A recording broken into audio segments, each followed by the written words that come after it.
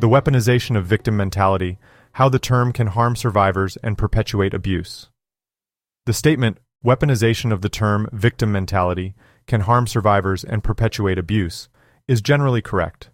The term victim mentality can be used in a manipulative and shaming way by abusers to silence or discredit survivors who are speaking out about their experiences. Research has shown that people who experience abuse or trauma may struggle with feelings of shame, self-blame, and self-doubt, which can make it difficult for them to come forward and seek help. Using the term victim mentality can further exacerbate these feelings and prevent survivors from getting the support they need. One study published in the Journal of Interpersonal Violence found that using the term victim mentality can be a form of victim blaming, which is when the victim is held responsible for the abuse they experienced. The study concludes that using this term can be harmful and can contribute to a culture that perpetuates violence and abuse. While the term victim mentality can be used to shame and silence survivors, there are situations where a true victim mentality can be harmful to an individual's well-being and recovery. A true victim mentality refers to a mindset where a person sees themselves as a victim in every situation, even when they are not. This can lead to feelings of helplessness, hopelessness, and disempowerment, and can prevent a person from taking action to improve their situation. It can also lead to a sense of entitlement, where the person believes that they are owed something by others without taking responsibility for their own actions or choices. Some possible situations where a true victim mentality can be harmful include chronic victimhood. When a person sees themselves as a victim in every situation, they may develop a chronic victim mentality that becomes a core part of their identity.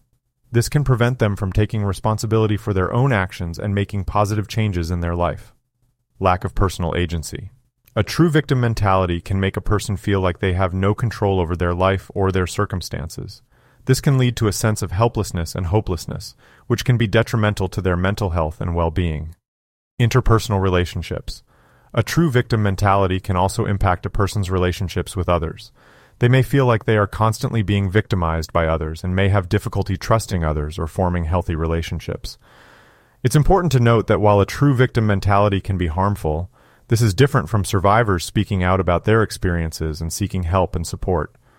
Survivors of abuse or trauma should be validated and supported in their healing process, and the term victim mentality should not be used to shame or silence them. References used for this article are as follows. Bachar E. and colleagues' article, The Impact of Victim Mentality on Employees and Organizations, discusses how having a victim mentality can affect both individual employees and organizations as a whole. The study was published in the Journal of Organizational Behavior in 2018. Peterson and Seligman's book, Character Strengths and Virtues, A Handbook and Classification, provides a framework for understanding positive traits and virtues that are valued across cultures.